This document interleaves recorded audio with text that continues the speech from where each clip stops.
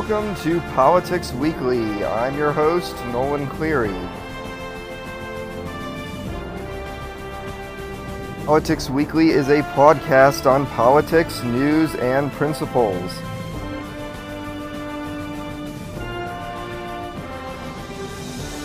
This week, we'll talk about Trump's State of the Union, more controversy in Virginia, and more.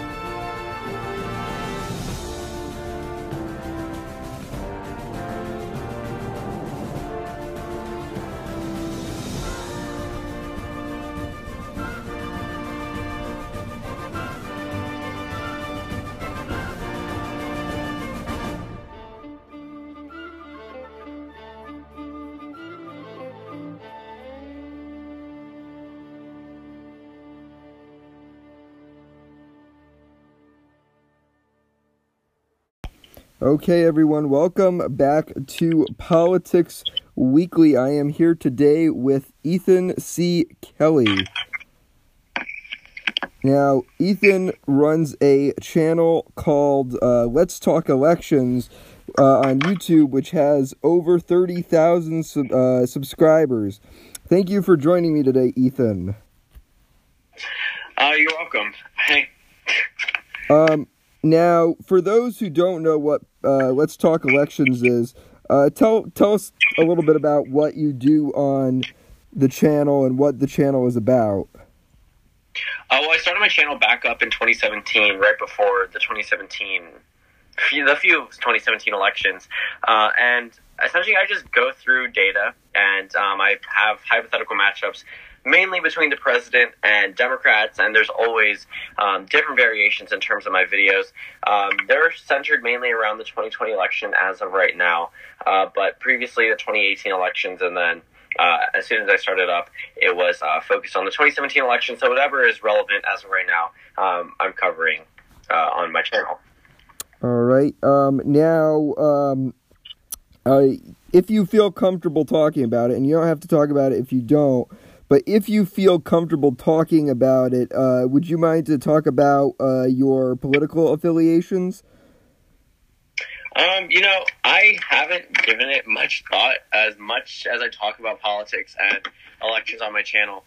I haven't really thought about the way that I view things. I've gotten very, very nonpartisan since I've made my videos because I see different viewpoints every single day. So it's nothing new to me, even if it's extreme.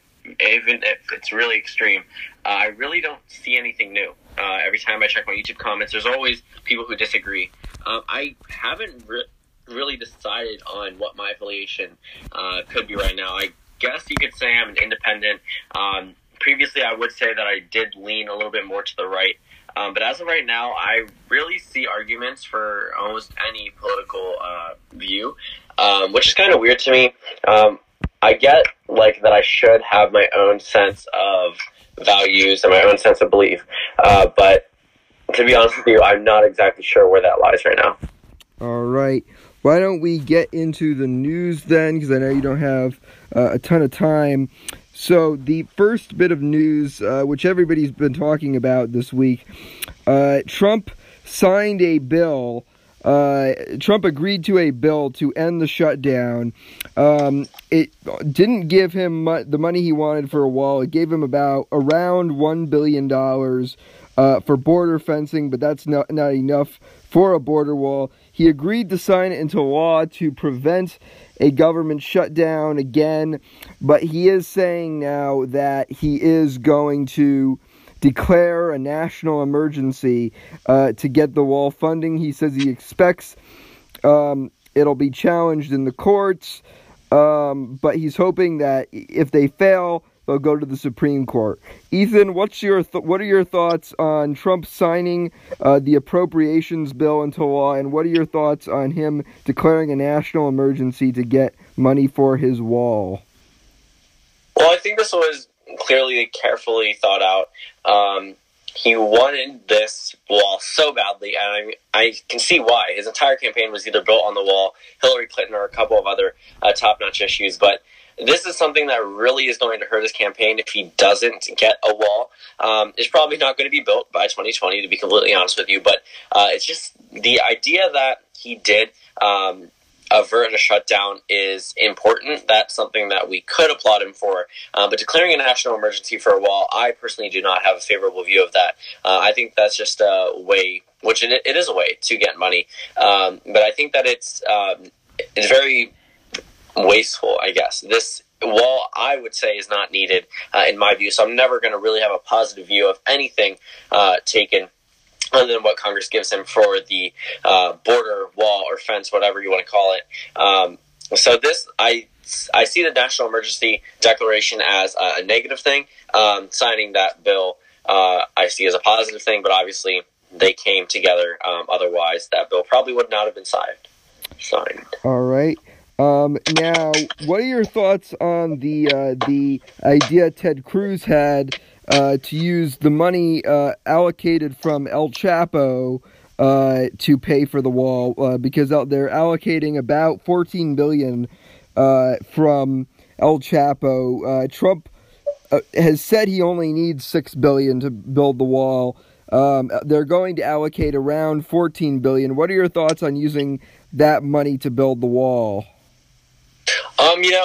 That's a really creative idea. I'll put it that way. It doesn't seem really that plausible. I get the idea behind it. I really think that this is just a publicity stunt by Ted Cruz to throw someone out there. And I mean, I get it, but El Chapo is not solely responsible for everything that's happening across our border. And I'm not saying that he's a good guy and that he shouldn't be punished for what he's done. But I think this is just a publicity stunt, to be completely honest with you. I don't think this is going to gain any traction. All right, then why don't we move on to the next story? So Virginia, things just keep getting more and more interesting in Virginia as a second woman has come out against Lieutenant Governor Justin Fairfax. She is saying that Fairfax raped her, in 2000. What are your thoughts on the allegations, and how do you think this is all going to go down? Is Northam out? Is he in? Is Herring out? Is Fairfax out? Where's this going, do you think? Well, first of all, Northam, I do not think is going to resign whatsoever. Even though a lot of people within the Democratic Party want him to resign, I don't think that's going to happen. For Fairfax, I don't see it happening either. And even if that did happen, Northam would still be in power. Then he would just throw someone else in there. And then if Northam resigns and Fairfax resigns, then I'm assuming it does go to the Attorney General. It does. Yeah, and the Attorney General is also under scrutiny for a couple of things. But to be completely honest with you, I don't think any of them are out. They serve one time. Northam cannot be reelected based off the Virginia Constitution. And I just think that they're probably going to ride this out. I guarantee it in a couple of weeks this will probably be over. But come time 2021, when you're looking for a new governor of Virginia, it's going to look a lot better for the GOP, especially if a Democrat gets into office in 2020. It'll be that first type of wave against the president, assuming that it is a Democrat at that time. So I do think it's going to be something that the GOP is going to come out winning either way. But for right now, I don't think any of the three are going to resign. All right. Why don't we move on to the next story then? So the presidential election is getting really interesting. Obviously you've talked a lot about it on your channel. Earlier this week, Senator Amy Klobuchar, Democrat from Minnesota, announced her run for the White House. We also know that today, as of Friday, when we're recording this, former Governor Bill Weld, Republican from Massachusetts, who we had previously said had changed his party affiliation from Libertarian back to Republican, announced he is forming an exploratory committee to primary President Trump in the Republican primaries in 2020. And on top of that, sources close to former Vice President and former Delaware Senator Joe Biden have told The Hill that they're 95% sure Joe Biden is going to run, and even Senator Dianne Feinstein, Democrat from California, has said that after having a meeting with Biden, she's pretty confident he's going to run. What are your thoughts on all this news? What are your thoughts on Weld? What are your thoughts on Klobuchar? And what are your thoughts on Biden? Well, Bill Weld, I already knew was publicly expressing interest. I always check the Wikipedia page. And I did think that it was a really great possibility that he would actually run. So they only confirmed my suspicion of that. As for Joe Biden, I also thought for the longest time that he is going to run. He was going to run. He is probably going to run, to be completely honest with you. And there's no real reason why I see Biden not running. With Bill Weld, I don't think he's going to be a real threat to the president. I think it's just going to be a push for different ideologies in the Republican Party leading into the 2020 platform, not just relying on what they had back in 2016, changing it up just a little bit. As for the Democratic Party, Amy Klobuchar, not a surprise. Joe Biden, not a surprise. Even though Joe Biden hasn't officially announced, he's probably going to within the next couple of weeks, possibly within this week. Amy Klobuchar, it was pretty interesting looking at her campaign announcement. Nothing really struck out about her. She seemed like she was just following the leader in terms of the rest of the Democrats that have already come out and said they were running for president. She adds to a total of I think it's 5 women right now that are running for president. If you add Gillibrand, who still hasn't fully announced, and then I believe there are 4 men that are running for president under the Democratic Party. I think it's going to be a bloodbath for a number of these people. A lot of people's political careers are either going to end or spring based off the results of the 2020 Democratic primary. A lot of these top Democratic candidates are running, and I don't necessarily see that as a good thing for their party. But it is a lot of people's time to shine, especially with Donald Trump in office. So can't say much about that. But I think we're going to get a lot more announcements coming in soon. So I think this week is probably going to be one of the least hectic weeks in terms of campaign announcements leading into, I guess, the coming months. Now, you say you don't think that's a good thing. Donald Trump, of course, had a very crowded field to work with, and he ended up winning the presidency. Do you see the opposite happening for Democrats, or do you think that this is different this time? Well, all those candidates that run back in 2016, we already knew that a lot of them didn't have a chance. A lot of these people are recently elected in 2000. A lot of those people from the Republican Party, they were pretty much established within the party. And now we have people like Kamala Harris. This is someone who became a senator back in 2016. Gillibrand, who took over for Hillary Clinton back in 2008. Klobuchar first won her election back in 2006. Warren first elected back in 2012. A lot of these Democrats are new, and there isn't much out about them. A lot of them are in safe states for their Senate races, so not a lot of funding has gone into the opposition candidates, which also means that they have a lot that they're hiding. A lot of these candidates were not under the same scrutiny that Hillary Clinton was back in 2016. And with all of these different candidates, the Republican Party is going to systematically eliminate every one of these with against the president having a possibility of winning against the president. A lot of people know about Joe Biden. A lot of people know about Bernie Sanders. But if you go up to someone on the street, you're probably not going to hear much about Tulsi Gabbard or Kamala Harris, to be completely honest with you. And looking at all of these candidates, I really think, number one, it's a negative thing for them because they are going to get a lot of things that they don't want to come out in the news. That is probably going to end their Democratic primary campaigns. As for the possibility where Donald Trump came from 17 candidates and rose up and won the presidency, the Democratic Party, this is not their time to divide the party. With this many candidates, it is a real possibility that they do end up dividing the Democratic Party. If you look back at 2016, you could have said the same thing for the Republicans, but a lot of them still are divided against President Trump. 2018 was not a good look for them because of how many people disapproved of the president. Going into future elections, the Democratic Party needs to be united. If they want to have a real chance at taking back the White House, possibly taking back the Senate, holding on to the House, and picking up governorships in 2020, and I don't think they can do that with these many candidates. I think 10 is pushing it. I think 5 is a pretty good amount. Again, a lot of these people are probably going to drop out, possibly before the primaries, after the first debate in June, whenever. But it's probably going to narrow down, but it's still going to be very divisive for the Democrats, especially with these many top Democratic candidates running.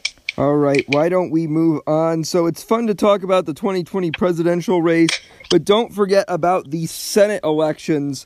We now know that Senator Cory Gardner, Republican from Colorado, who's up for re-election in 2020, considered perhaps the most vulnerable Republican by many.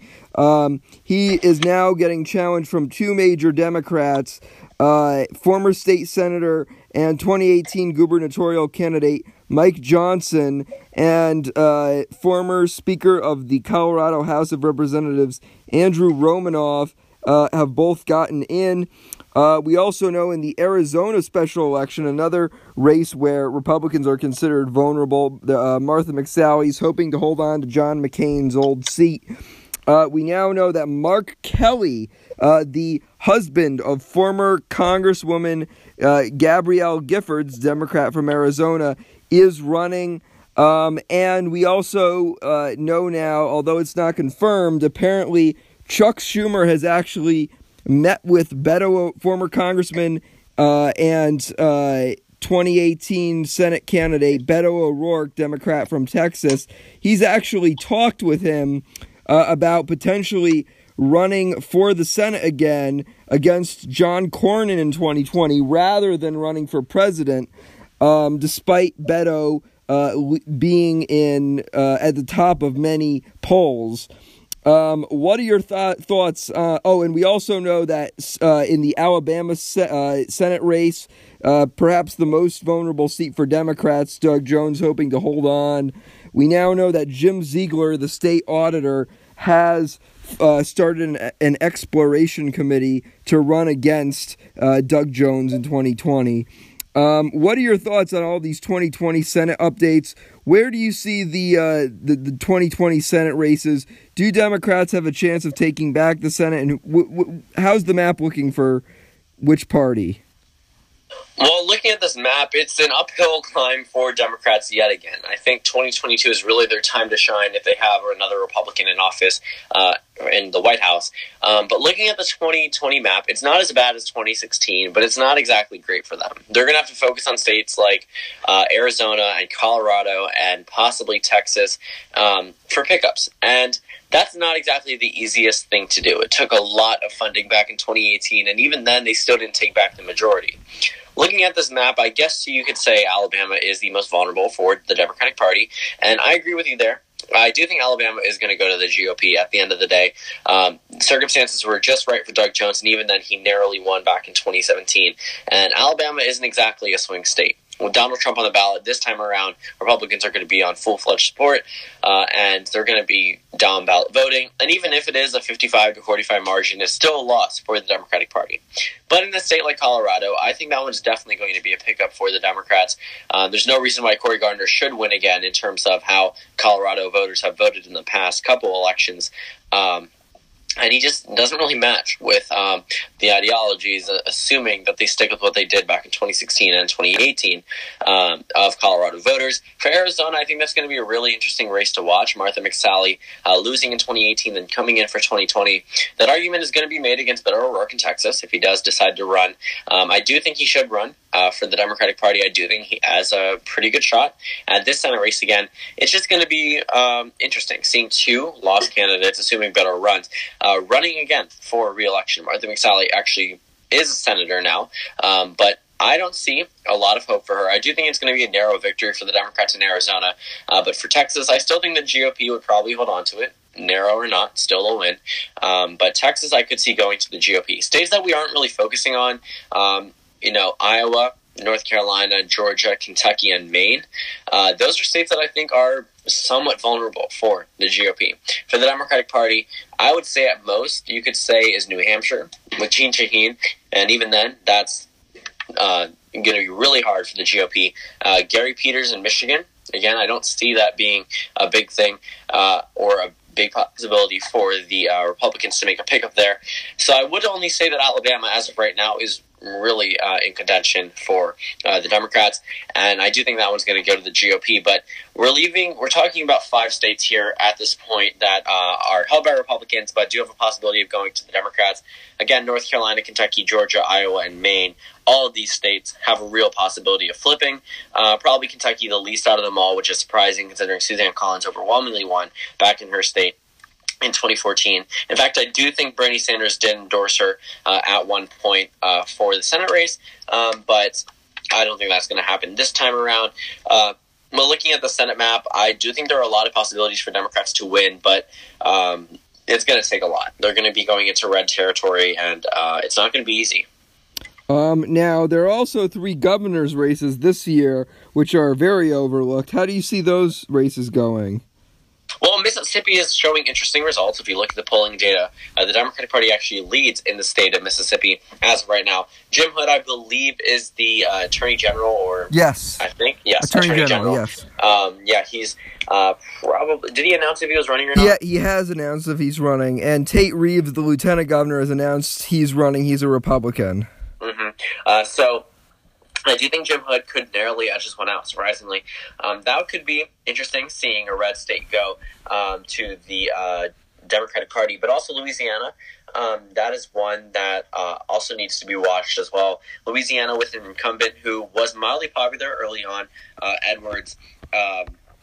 Pretty popular earlier on in his term, not so much now, but still pretty popular for a Democrat in a Republican state. Mississippi, again, I think could narrowly go to the Democrats, but for Kentucky, that one I also think is going to be pretty interesting. There is a possibility that it could go to the Democratic Party, but looking at the candidates right now, Andy Beshear announced he was running for governor in the state of Kentucky. I think that could be pretty interesting. I do think he's going to take the nomination just based off his name recognition, and I do think he does have a real shot at winning, but Kentucky, I think, could narrowly stay in the Republican column, where Mississippi goes to the Democrats as a pickup, and then Louisiana holds for the Democrats. All right. Why don't we move on then? So, Congresswoman Ilhan Omar, Democrat from Minnesota, came under fire this week.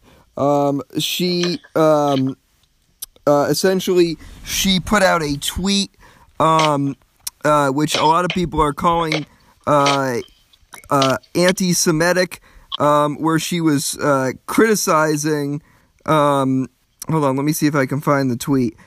She was essentially criticizing those who voted for a bill that said if you apply for certain public sector jobs, you have to sign a waiver saying you will not be a part of a certain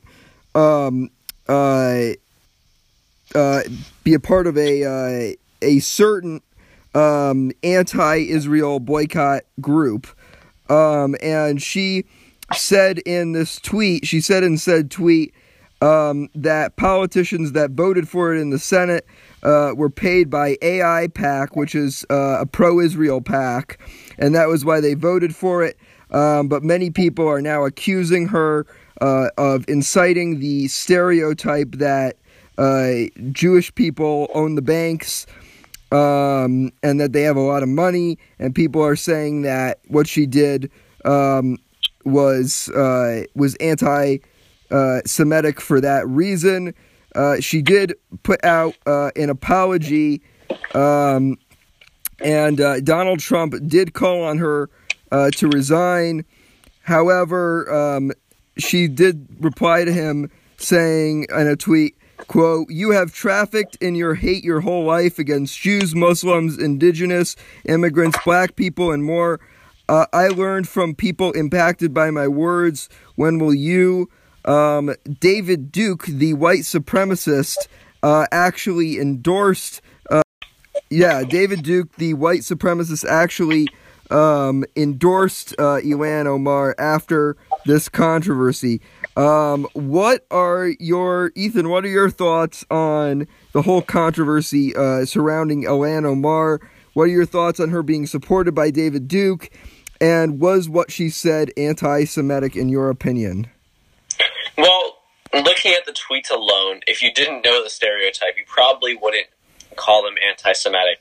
I see how people could have taken it that way. And again, I'm not her. I don't know her intentions. But as for me, I mean, I'm Catholic, so I can't really resonate with the people who are Jewish and taking pure offense to this. I do think that it was wrong for her to tweet that. But I don't exactly think that her intentions were full of hatred. Donald Trump calling her out, for saying things like that, very ironic, to be completely honest with you.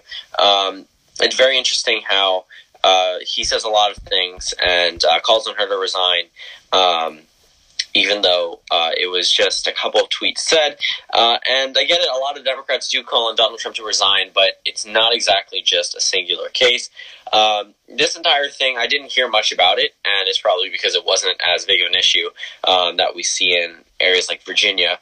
But again, I don't think that this is enough to ask for her to resign, but I do think that she did learn from her mistakes, and I don't think she'll do anything like that in the future. But just looking at the tweets themselves, again, I don't exactly see them as anti-Semitic based off just the context that you gave me, but I could see how it could be taken that way. All right, then. Why don't we move on to the next story? So, Bill Barr, the former Attorney General, is coming back to be Attorney General again. He was confirmed this week by the United States Senate by a 54-45 vote. Interestingly enough, Senator Rand Paul, Republican from Kentucky, actually voted against Bill Barr's confirmation. He cited Bill Barr's stance on surveillance programs as his reason for voting against the former Attorney General. What are your thoughts on Bill Barr getting confirmed back as Attorney General? Well, I don't really have I really do not know much about Bill Barr, to be completely honest with you. All I know is that he was a previous Attorney General, and now that he's back in, I can't say much again because I don't know him too well. The Senate vote, not really surprising. It's usually divided right down the middle like that. But I'm not going to speak on it too much because I don't know the guy too well in terms of what he's known for or his previous history. But I do think it could be interesting looking at the Trump administration moving on. And I also am pretty surprised that we're having this much turnaround within the administration, and we only talk about it once or twice during the election season. All right. Well, then why don't we move on to the next story surrounding former acting Attorney General Matthew Whitaker. Whitaker spoke in front of the House Judiciary Committee, where he was questioned by many Democrats there. What were your thoughts on the Matthew Whitaker hearings? Again, I didn't really... I didn't listen to them or watch them, to be completely honest with you. I'm probably going to eventually. I just haven't yet, so I can't really speak on it. Okay, then. Why don't we talk then about Congressman Walter Jones, Republican from North Carolina. So North Carolina's Republican congressman, Walter Jones, has died on his 76th birthday. And right now there's going to be a special election to determine his seat, which means we're going to have two House races determined this year in 2019. There's the one which is still in dispute after the 2018 midterms, where there was allegedly voter fraud, and they're trying to see if Mark Harris won that race. We also know now there's now going to be a race to fill Walter Jones's seat, although many pundits believe the Mark Harris seat will probably be a lot more competitive than the seat for Walter Jones, seeing as Walter Jones's seat is considered to be more of, how do I say this? It's considered to be a safe red state. It's considered to be a very rural, safely Republican district. But Walter Jones was known to be a conservative, but he often went against Trump at one point and went against his party. At one point, he was for the Iraq War, but then became a staunch critic of it. What are your thoughts on the passing of this man? Well, my thoughts and prayers are with his family. I do think that it is really unfortunate whenever a member of Congress dies in office, especially on his birthday.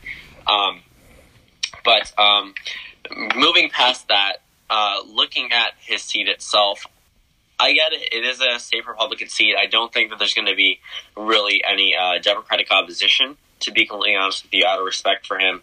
The Republican Party is probably going to skate by that election easily with purely with the sympathy vote, which is a very real thing.